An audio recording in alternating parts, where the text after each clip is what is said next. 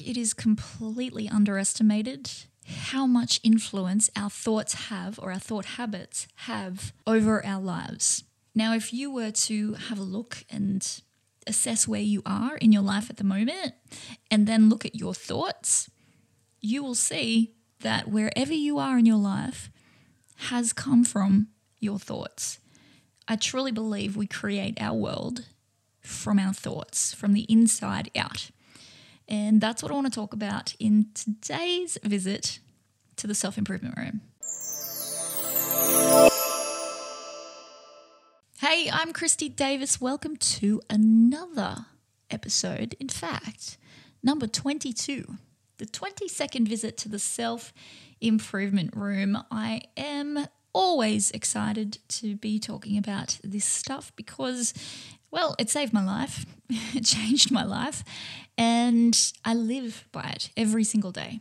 I talk about only the things that I have experienced firsthand, or I have a lot of experience in working with people that have these struggles, that experience these issues. So today I'm going to break down why our thought habit is so incredibly important and how we can change the habits that we have built around our thoughts.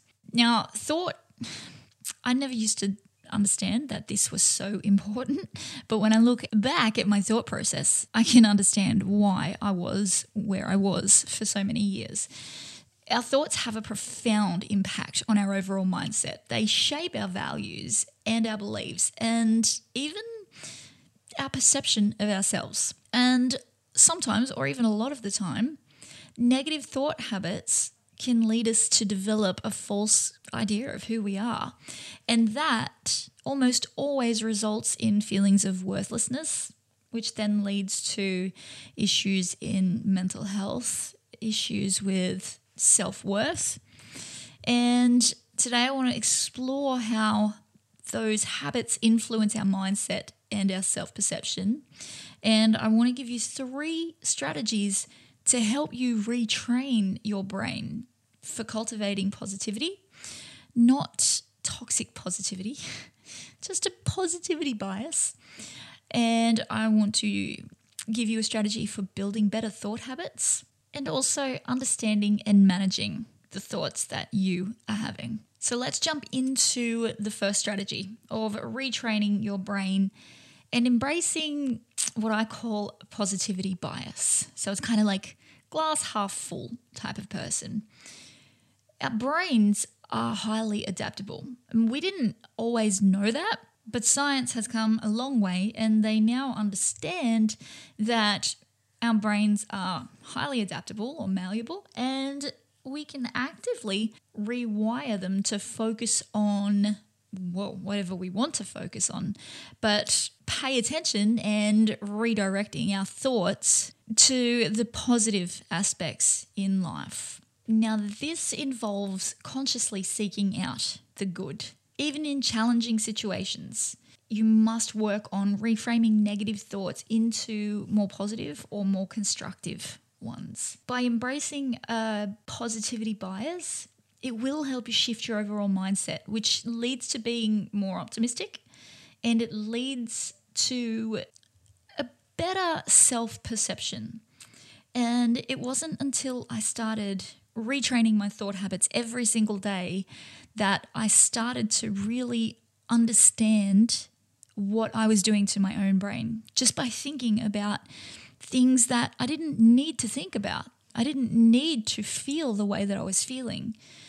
I guess I had just become accustomed to a certain process of thoughts. Changing your habit for anything is difficult, especially if it's a habit you enjoy, or it's a habit that is so ingrained that it has become who you are. And because we've been living with our thoughts since we were born, there's a really good chance that our habits around our thought process or our thought processes is really ingrained. And that is why it takes a lot of work and a lot of dedication and commitment to changing the way that you think. And I know, because it took me quite a significant amount of time to understand, firstly, how important it was. I didn't have somebody to tell me. Back then, podcasts weren't around. Social media was, but not very much. So I didn't know to even look into this stuff. So it's only been along the way, along my journey, that I've put all of the pieces together. And I'm giving you this information now to make your journey easier and quicker. So to break down those thought habits, you first have to pay attention to what you're thinking, because a lot of the time we just go off on a tangent because we're not in the driver's seat. So you need to stop every time you have a particular thought that you realize makes you feel bad or doesn't make you feel very good. And you need to ask yourself, why are you thinking this? Is there another thought that you can replace that with? Do I need to be thinking about this particular thing because it makes me feel this way? I want to feel this way. What can I think about that's going to make me feel that way? And that is a process that you need to start taking on board every single day. So that brings me to building positive thought habits. So I like to use the term thought habits because I really believe that our thought processes, a lot of them are just habitual, and they are patterns and automatic responses that our minds tend to follow when we jump out of the driver's seat, which is generally very early on in life. Building positive habits involves replacing the negative thoughts and the self-defeating thoughts and the thoughts that don't make you feel great with more positive and more empowering thoughts. So as I said, you need to start becoming aware of your negative thought patterns and start challenging them.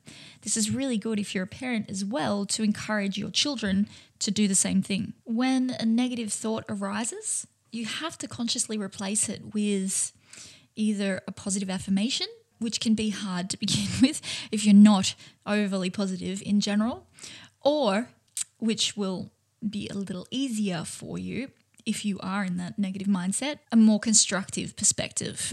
So instead of trying to go from negative to positive, just start with constructive. So is this perspective helping me? Is this really the way I see things? Is this really the way things are? Take a step back and judge that for yourself in a non-biased way, which is hard to do. But if you can start looking at your perspectives and breaking down your thought habits and mindsets from a perspective that is not biased and not full of self-hate, then that is going to always move you forward. With consistent practice, these positive or more constructive thought habits will move to positive thought habits, and they'll become more automatic, and that will lead to an improved mindset and a stronger sense of self-worth. And lastly, managing and understanding your thoughts. By developing a deeper understanding of your thoughts, you are able to transform your mindset and your self-perception. Take time to observe your thoughts without judgment and become aware of the reoccurring negative patterns. Ask yourself again whether these thoughts align with your values and your beliefs, or are they based on inaccurate perceptions? Practice self-compassion and challenge negative thoughts, negative self-talk, by actively questioning the validity of the thoughts. So, are these thoughts valid? Like I said in the last building positive thought habits, are these thoughts valid? Are they just my opinion, or are they valid? Replace self-limiting beliefs with empowering ones that support your personal growth and your well-being. As I said, I've been through the journey and continue to go through the journey myself every single day. I listen to my thought habits. I listen to what I'm saying to myself over and over, and I'll be honest, sometimes it's really hard to get out of the thought pattern that you create. And there are other times where I'll have a thought pattern that I don't even realize I have until it becomes a problem. And even then, sometimes somebody else might have to point it out because I haven't realized that I've had this consistent thought pattern, this consistent thought habit. And as I've said in previous episodes, these thoughts put me in my mental prison. They put me in thought handcuffs, and I was allowing them to destroy my life. I was allowing them to destroy everything that I was trying to build because, again, my thoughts are just perception. Because words are just words until you filter them through your own lens, and that's what creates feelings. And feelings create your habits, and habits create your values, and your values create your beliefs. And in turn, all of that creates your mindset and who you are as a person. So who you are as a person, if you draw the line all the way back, comes from your thought habits, comes directly from what you think on a consistent basis. And that is how you can change your overall mindset. So people say, you've just got to think positively. Well, yes and no. Like I said, if you're having a pretty shitty day every single day and you're feeling negative all of the time, you can't just wake up and feel positive. It doesn't work like that. It is too much of a jump. But what you can do is be a little more constructive and break down your thought habits each day and say to yourself, how can I think about this differently? How can I reframe this? What new thought can I give this situation? What new thought is going to have a better impact on my life than the current one? And sometimes we like to be stuck in bad thought habits. We like to think poorly. We like to have that drama, feel like nothing's going on in our life. But if you start to create your life, and what I mean by that is if you start to set out goals and plans, actionable plans and steps to reach those goals and put those plans in place, then you will start to feel better and you will need less of those poor thoughts. You won't feel as negative. Therefore, the thought patterns may start to be a little more constructive, and then they'll go from constructive to eventually positive. Again, it has to be a habit. So just as negative thoughts can be habitual, so can positive thoughts. Our thought habits play a significant role in shaping our mindset, values, beliefs, and our self-perception. Negative thought patterns can lead to that false conception of who we are. And again, that really fosters those feelings of worthlessness. You have the power to shape your thoughts. You have the power to change your life. Nobody else does. Nobody else can make you feel a certain way. Even if they're horrible to you, even if they mistreat you, even if they are always consistently telling you the same thing over and over again. At the end of the day, it is your choice to listen. It is your choice to filter it through your lens and perceive it through your values system. That's your choice. You can also choose to change your lens, to change your perception, to change the way you perceive situations, the way you perceive interactions. But the only way to do that is to put the work in. And if you have children especially, this is something that you should really be taking the time to do because they watch you. And they, trust me, they pick up on your patterns. I have taught thousands, actually. I've taught thousands of kids over the last almost 22 years. And the patterns that I see coming from their parents, which then come from the grandparents and all of the way back throughout history, throughout our family history, we are creating these same patterns throughout the next generations. It's up to us to break these thought habits. It's up to us to create new habits, more positive habits, so that our kids don't have to go through the same life that we do, if we're unhappy with our life, but they don't have to develop the same habits that we do.